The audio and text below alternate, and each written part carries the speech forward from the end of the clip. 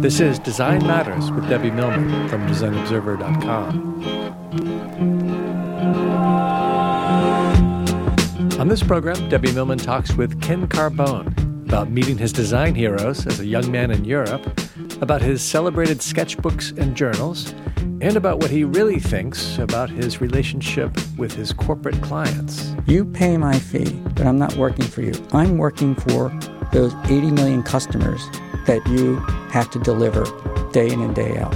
Here's Debbie Millman. Many years ago, when he was working on a project for the Louvre, Ken Carbone happened upon Paul Gauguin's journal from the time the artist was in Tahiti. It inspired Carbone to keep his own journal, and he's been drawing and clipping and pasting his way through life ever since. He's amassed an amazing collection of sketchbooks. They're full of book reviews, collages, secrets, and visual essays on historical events. Ken is also the author of Virtuoso, a portrait collection of people who are the absolute best at what they do. And he is the co-founder and creative director at Carbone Smolin, one of the world's great design firms. Ken Carbone, welcome to Design Matters. Thank you. So, is it true that you failed every creative writing class in college? Everyone. Everyone? It was a devastating moment because my teacher said, you just can't write, so stick to painting. Really? Mm-hmm. They actually said you can't write. Mm-hmm. And you got Fs? You really got Fs? This is not a dramatization or an exaggeration for shock value or a better, funnier bio. Well, I don't know if it was an F because at an art college, did they know what an F is? I mean, it was very open in terms of the way the curriculum was set up. But I do think that it was very discouraging. And yet you kept writing. Yes, carefully and, again, with great trepidation. So you graduated from the University of the Arts in Philadelphia. Mm-hmm. But I like to say that it was the Philadelphia College of Art. It is today the University of the Arts. But I have an emotional connection to that other name. And was it a direct path from college to Chermayeff and Geismar? Almost. However, after college, I took a detour. I had never been to Europe, and I decided to go to Europe for 3 months. Figured that, who knows, I may never get there again.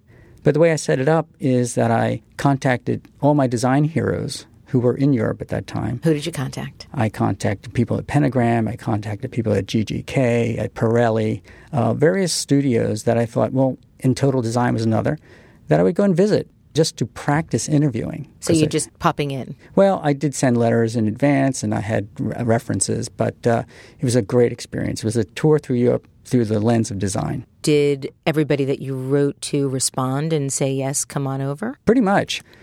I sent a kind of a funny-looking letter, which was a little provocative, and that may have broken the ice a little bit. Ooh, tell us about the provocative letter. Well, it was a single sheet of paper.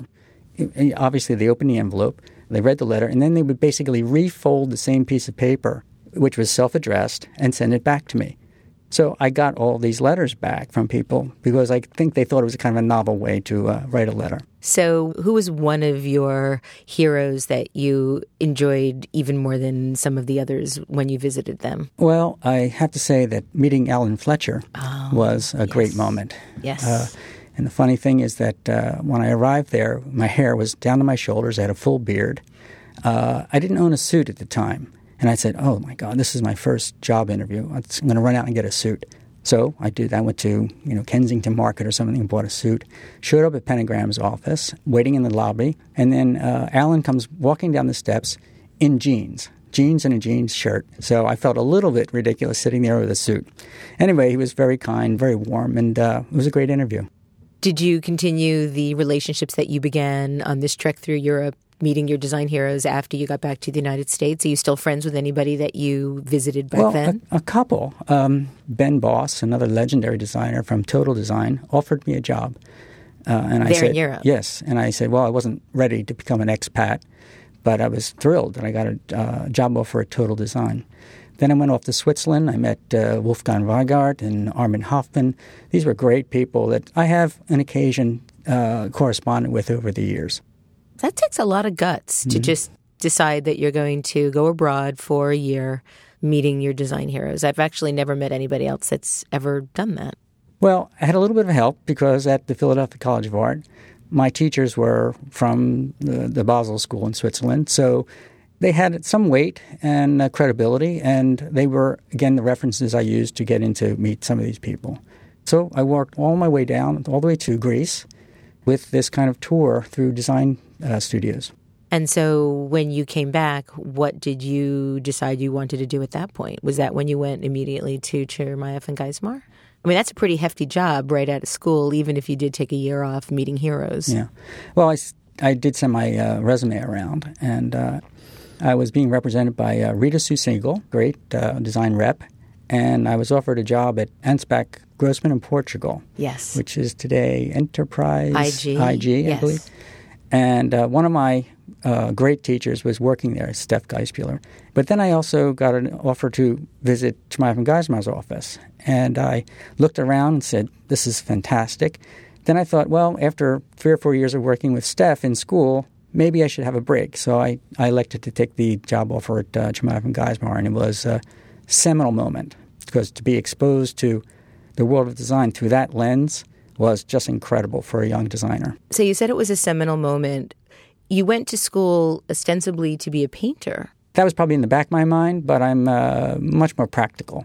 I was studying painting, but I had a very influential mentor in my foundation program, a painter, who said to me, I think I'm going to introduce you to Kenneth Hebert down in the graphic design department. Do you know anything about graphic design? And I said no. So she walked me down there, walked me around the department. I liked what they were doing. She said to me that she felt I had kind of a style and a simplicity about my work that she thought would be very appropriate for graphic design. Before that time, I didn't even know what graphic design was. So when you discovered that graphic design was even a discipline that could be studied, did you then realize that that is indeed what you wanted to do? Well, shortly after that, I was sitting on the front steps of the college, and it was right there on a main road, and all of a sudden, coming around the corner, this huge 18-wheeler truck, bright white, a black cab, and it had one word on it, on a diagonal, and it said Knoll, K-N-O-L-L. Yes. And I looked at that, and I said, that's what I want to do. It was so powerful in the streetscape, and I said, that's graphic design. I think I'd enjoy doing that. I find it so interesting that so many influential visionary designers didn't start out being designers. Right. I remember even in school there was a big debate about, designers and ad agencies, art directors and graphic designers, commercial art, that debate. And I think there was a kind of a lack of knowledge about what graphic design could be. And I think it's come a long way, obviously. For me to get an early exposure in my career of, like the likes of Ivan Chermayeff and Tom Geismar, and to see the many dimensions, that experience absolutely set the tone for my business today.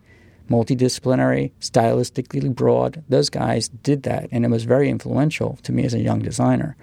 But, at that time, there was illustration you could do. You could be a photographer. But the graphic design was still kind of relatively nascent.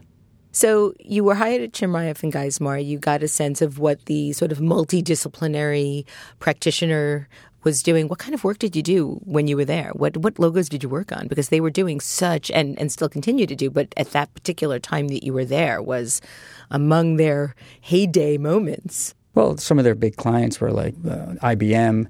They worked for clients such as Philip Morris. These were big commercial clients, but they also did a lot of cultural work.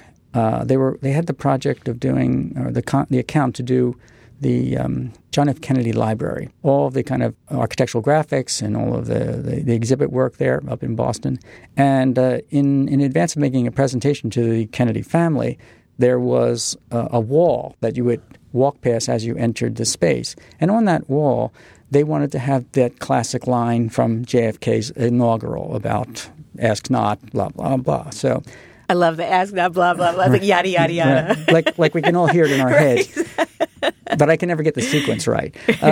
But I basically, with press type, one shot only, had to get that absolutely perfect on this kind of paper rendering of that wall, painstakingly pressing down each letter, absolutely well-spaced, that was pretty exciting. You remember things like this. Another thing is I was in the back room one day sorting slides, and all of a sudden I hear this voice behind me, kind of with a French accent saying, and what are you doing? And I turn around, and it's Jacques Cousteau. Oh, my God. Who was in the office because, believe it or not, at one time in the early 70s, they were considering turning Radio City Music Hall into an aquarium. Wow. And Chermayeff and Geismar had one of the contracts to do a feasibility study. So Cousteau was in the office.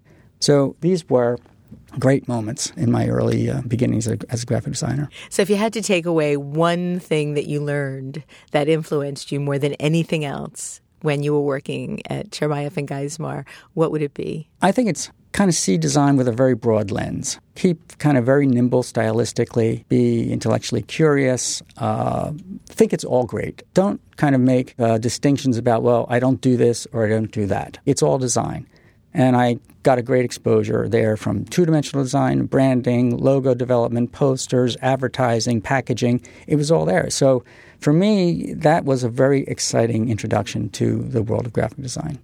So in a speech that you gave last year titled Dialogue, the Whole Truth and Nothing But the Truth About a Life in Design, you offered 10 helpful hints for the strong-willed. And the first was, design is the best career for the curious. So I have two questions about this. First, why hints only for the strong-willed? And why is design the best career for the curious? Well, I think that design, if you do it at a certain level, if you want to embrace it at a very large scale, it takes a lot of muscle, artistically, intellectually, emotionally. So I think you need to have a certain personality, a certain will to give the clients what they absolutely need. A long time ago, I decided that's my mission, to give them what they need, and it's not always what they want initially. Okay. So you have to have that will to kind of push forward. The other thing about the curiosity part is that if you're going to work multidimensionally and multidisciplinary, you have to see the world with a very wide lens. I mean, you have to be interested in much more than design. Design is just a small aspect of the world, and which happens to be very fascinating. But it's a thing for me, it's always been the door opener to a larger world. And again, working with a broad range of clients, in one day, maybe I'm working with a banking client. So I have to kind of understand and appreciate the world of banking. In the same day, I could be working with an art museum. So I have to have an appreciation of what that museum's mission is. Later in the day, maybe I'm working with a manufacturer and have to understand the practicalities of manufacturing. And I love that aspect of design, that it just opens all these doors if you have a curious mind. So let's talk a little bit about the need for some muscle as a designer and giving a client what you think they need. I have often talked about the conundrum facing those that work in the design discipline, primarily because we are dealing with clients that don't know how to do what we do, so therefore need a specialist. But yet, more than most other disciplines, consultatory disciplines, they often feel completely comfortable weighing in on what we're doing, advising us on what we're doing, and editing and censoring what we end up doing. Mm-hmm. One probably wouldn't do that as much with a lawyer or a doctor. So when you talk about giving your clients what they need as opposed to what they want, how do you navigate through those waters? Well, often it starts by rewriting the brief. So a client would come to you and they'd have a brief, and right. That brief might be what the criteria for success is, right. or? Well, one of the things is I always kind of try to get to an understanding with the client that you pay my fee, but I'm not working for you. And do you tell them that? Not exactly those words, okay. But that's what I'm thinking. You pay my fee, but I'm not working for you. I'm working for those 80 million customers that you have to deliver day in and day out. So that kind of starts a different kind of dialogue. It actually puts me in the position of being real counsel. For me, there are three things that make a great client: courage, collaboration, and commitment. And it's hard to get that in one client. Yes, it is. Okay, so I try wherever possible early on in the relationship to find a way to get this kind of not you and me but it's an us relationship. And those are always the best types of relationship to get them to understand that, if you've hired me to do an hotel branding, I know who you're trying to reach. So let me brand directly to them. So it's a kind of a little bit of a leapfrog over the client. But in the end, it's really for their benefit that I know how to brand to those people to get them to come into your hotel. It's a delicate balance in not looking down on them, not saying you don't know how to do your job. But I like to get to the point where let's respect each other's expertise and knowledge base. So you and Leslie Smolin, your partner, you have been together for 35 years. Right. And you create architecture, books, museums, and I'm talking about identities and collateral materials for some of the biggest brands in the world. We're talking about Tiffany's, we're talking about the W Hotel, we're talking about the Louvre. How do you manage a relationship, a design collaboration, a design partnership for 35 years and keep it fresh? Well, in terms of the business relationship, I have to say there's basically two things, trust and aligned ambitions. When we established that a long time ago, that we would trust each other, even though we have very often extremely different paths to a solution, we almost always arrive at the same destination. So the part of that is the trust. Okay, God, I can't stand that color. Why are you picking that color? And then, you negotiate it down the line. You realize, she was right. And the other thing is aligned ambitions from the business standpoint. You don't want a partner that's into a high life lifestyle, that needs planes and sailboats if you don't. So we are very aligned in terms of what we think or, we value in terms of what the business can bring to us. Do you have different roles and responsibilities within the organization? Do you both do design? Do you both do the finances? Well, thank God I have Leslie as a partner. First of all, I know nothing about money. I like to spend it, but I hate to make it. I don't believe that, Ken Carbone. I like to spend money, but it's the making of the money that I just get, emotionally I'm not there. But Leslie likes to make it and spend it, and she knows how. She is really the business head of our company. I tease her because very early on when she joined me as a senior designer, she likes to remember that I said, I'm hiring you because you have a great portfolio, plus you can type, and you know accounting. So she started with you as a designer, and then you became partners. Yes, that's right. Now, there's a couple of other quotes that I want to share with you that you've said that I would like to get some elaboration on. One is this. There is a moment during every branding presentation I give when I offer something enormously valuable for free. I tell clients to write down what is essentially the formula for successful branding employed by the best brands in the world. With their undivided attention and pens in hand, I summarize this formula for them in 3 words: unify, simplify, amplify. Well, we often work with companies that, let's just say, they don't have deep brand management skill. Okay, we work with companies that sometimes when we begin the relationship, there's an element of disarray, even at the top. We do a lot of kind of rebranding. We don't do much at the kind of startup level. And very often we're brought in periods of transition with a company. We were great, now we're not so great. The CEO left, now we have someone new, that kind of thing. So that first element about unify is absolutely essential. If we can't get everybody on the same page, it's a non-starter. And every time we have a relationship where we have that mess at the top or there's no consensus, the project is just a bear from day one. So we try very hard to get everyone on the same page and that kind of with a unified vision about who they are, what they believe, and why do they think it's worthwhile. How do you do that? I mean, if you're talking about a big disarray, an organization that's in turmoil, how do you bring them together to have a common vision? Well, we try, wherever possible, absolutely to work at the top. And we know that sometimes that's not possible. But what we try to do is at least negotiate with our main client, let's say a communications manager or something like that, that we will be a great asset to that person if we have this kind of access. I basically say, look, we're grown-ups. We know how to present ourselves in the C-suite. So we have to have that access. And it'll really work for you in the end. But we have other kind of drills. We have other exercises that we do where we have to bring a lot of people together. We recently did a rebranding, which is launching later this month. And I think we had 70, almost 80 people involved in terms of stakeholders. That's a lot of people to kind of get on the same page. We have an exercise we call green lighting, which is basically interactive exercises with groups of people. And we present them stimuli in order to get reactions back. And then we align the reactions and, to build that kind of consensus. It's very fast, very effective, and we get great results from that. Then when we present that up the chain, we say, this is what 70 people in your company said. This is where they're aligned. We want you to do this exercise, or we want to interact with you to see how you're aligned with them. That's absolutely essential. That must be fascinating.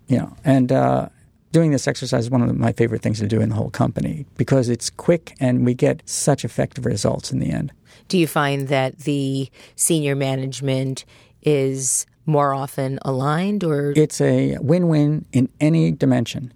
Because if the CEO goes through the same exercise and he's not aligned, then it's clear there's a problem. Right. If he or she is aligned, it's great. So you have your answer. Either way, you have an answer. So simplify. You talked about unification. Now we're up to simplification. How do you get organizations to believe in simplification, buy into simplification, and engage in simplification? Well, first I start by saying we have to make it simple and not simplistic. That's a very clear distinction I try to establish early on. We don't want to dumb it down. We want to have whatever you're trying to say to your various audiences. We want to do it in shorthand, but we don't. It has to be rich in terms of its content and its impact. So whatever you stand for, whatever you believe in, we now have to translate that into a message of some sort. I'm not talking about a tagline, but I'm talking about a belief that is then articulated in the right words so that people can understand it and embrace it. But it has to be absolutely authentic, and it has to be. You have to know that there's no smoke and mirrors in it. And best of all, your customers become ambassadors for your brand.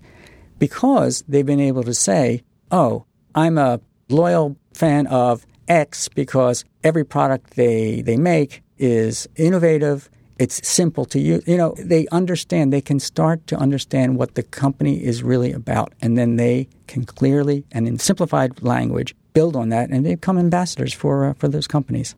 How often do you have to arm wrestle your clients into being more authentic, or is it something that you vet at the very beginning? Well, I would say that if it's a client that doesn't have, let's just say, a stellar offering in some way, we say, let's put our best foot forward. Okay, sometimes companies, the design or the rebranding is not necessarily going to turn them around on Wall Street, but at the same time, you want to put your best assets forward, and then you build on that. It becomes a very good platform to go forward. Do you ever turn down clients, turn down work? Just did this morning. Really? Well, I don't know how much you're willing to reveal, but how and why?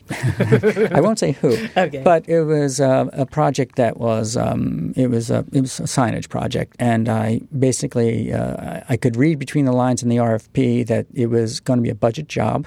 That it looks from the way the RFP was written that there was going to be a lot of politics. So in about 3 minutes, I said, this is not for us. So speaking of signage, I believe that you did all of the signage for the Louvre. Right. We won an international competition to do that. How do you win an international competition? What did you have to do to win that competition? I think that part of it was that we were very prepared for the presentation. There was a presentation in Paris.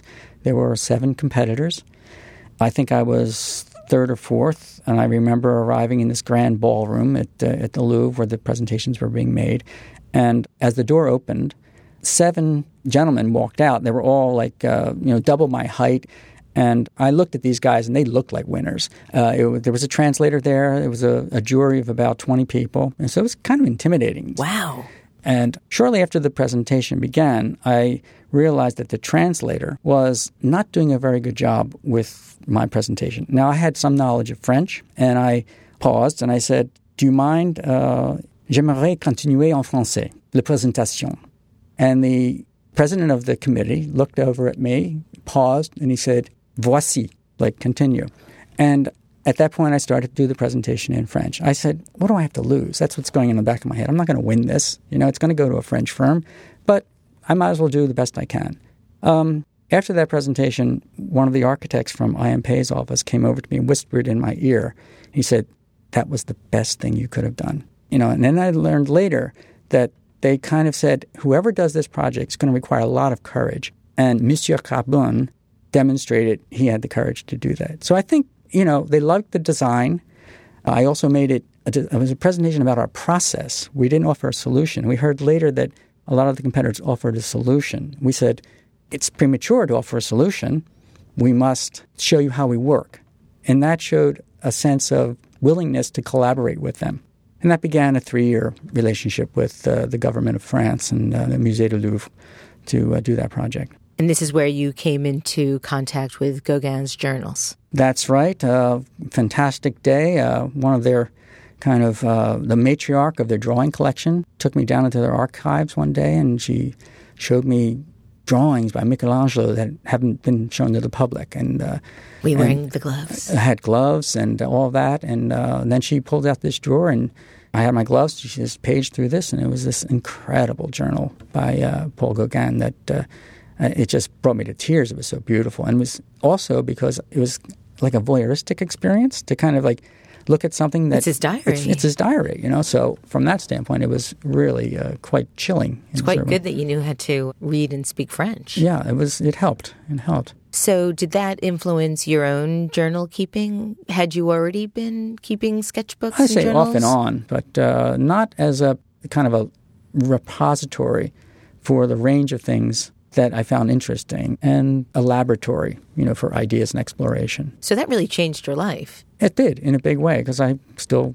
doing it today. Well, Ken, with all due respect, when you say you're still doing it today, it's not like you're just sort of doodling in moleskins. You create the most extraordinary sketchbooks well, thank you. on the planet. Okay. I mean, your sketchbooks are legendary. Can you just describe the current journal you're working on? Well, it starts with the book itself. It's like a 6x9 book, and it took me a long time to find the right book. And it's actually a very cheap journal that it's made by a Paris company, but you can find it in art supply stores, and they're like $10 a piece or something like that. And they have a horrible, horrible looking cover on them.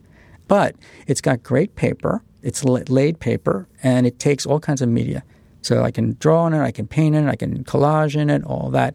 And it's a weight that holds up very well. Plus it has a gilded edge, and it has a little ribbon for marking pages. Then I found a great bookbinder to create some leather jackets for me, so that I now have leather jackets which are made out of a white goat skin. And he taught me how to use leather dye to customize the covers, basically paint and leather dye. So the creation of the journal starts from the cover itself.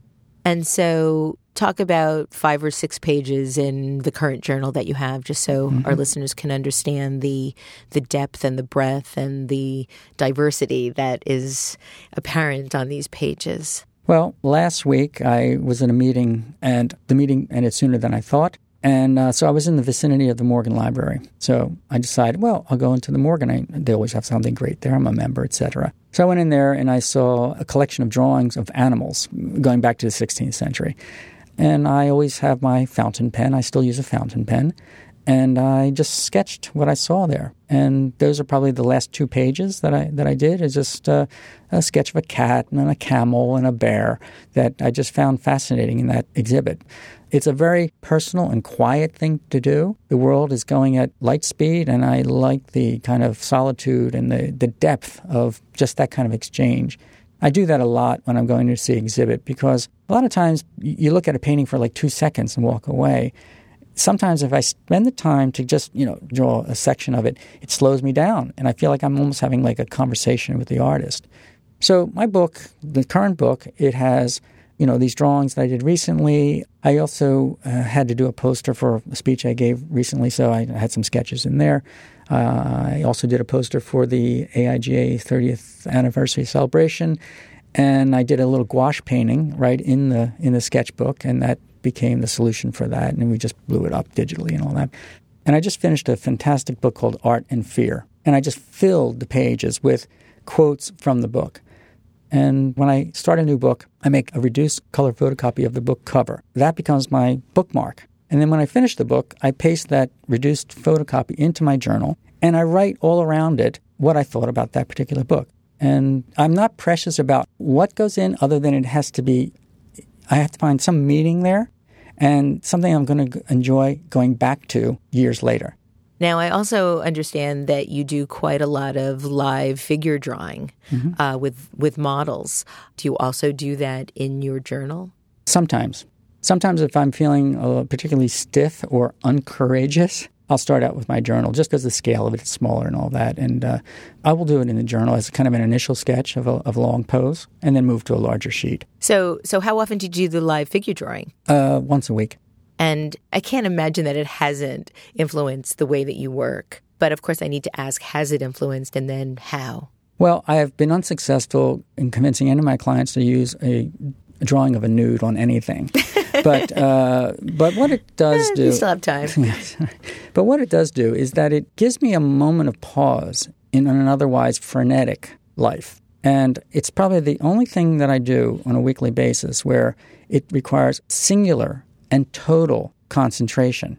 And the other great thing about it is within 2 or 3 hours, I've made something that's complete. How often as designers, if you're doing the kind of work that we do, that you get anything that's done in 2 or 3 hours. Meetings don't get done in 2 or 3 hours. So, and the fact that I have something that's finished, I was totally responsible for it, whether it's good or bad. It's all my responsibility. It didn't involve others. It didn't involve committees. It was just, contact with some kind of genetic matter in me that needs to come out in that form. And I think it does help my work. Over the years, I think, where my eyesight is starting to fail me in certain ways, it's actually sharpened visual relationships. And I shock my staff every once in a while when I, say we're building a model or something, and I say, well, from here, that 2.5-inch thick shelf is not going to hold up. And they say, well, it's not 2.5 inches. And I say, go measure it. And they walk over 10 feet, and it's 2.5 inches. Somehow, I don't know, it's a magical thing, but it has sharpened visual acuity in a certain way.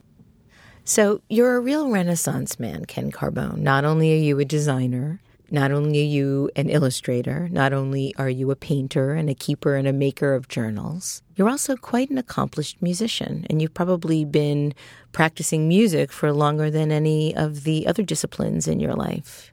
Well, I would say music came early.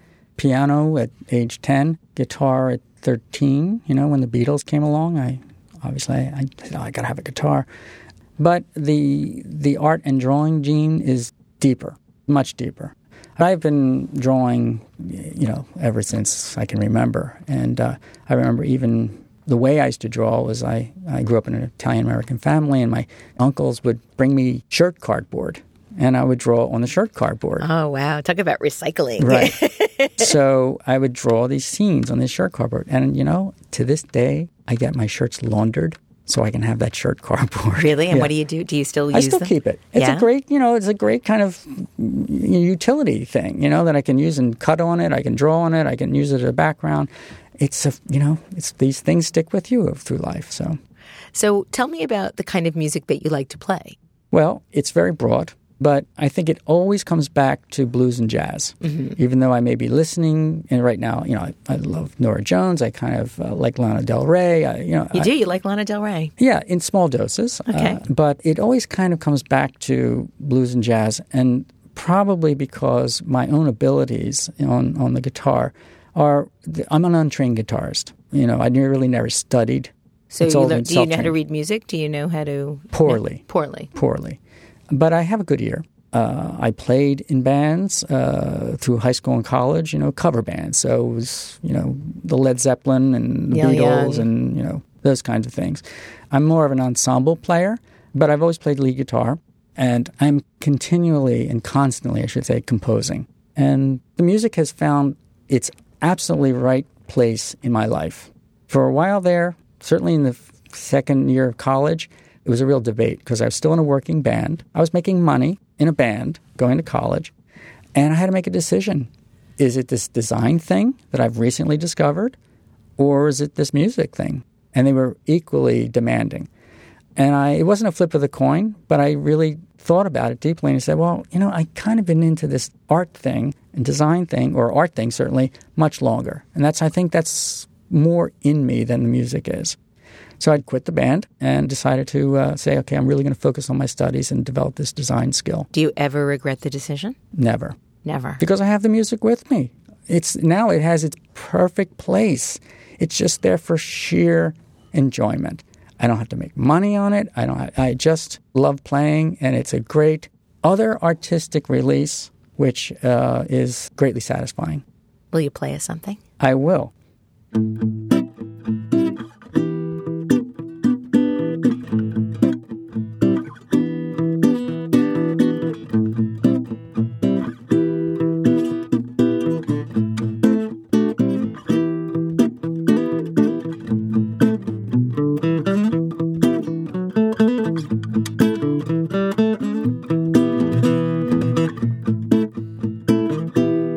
And that is an original composition by Ken Carbone.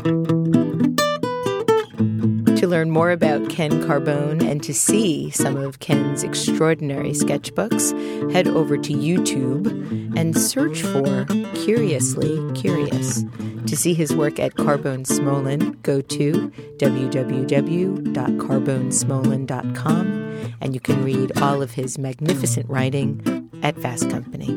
I'd like to thank you for listening, and remember, we can talk about making a difference, we can make a difference, or we can do both. I'm Debbie Millman, and I look forward to talking with you again soon. Design Matters with Debbie Millman is produced by Curtis Fox Productions with technical assistance by Rainey Ortica and research by Jeff Close and Lisa Grant. The show is published exclusively by DesignObserver.com. You can subscribe to this free podcast in the iTunes Store.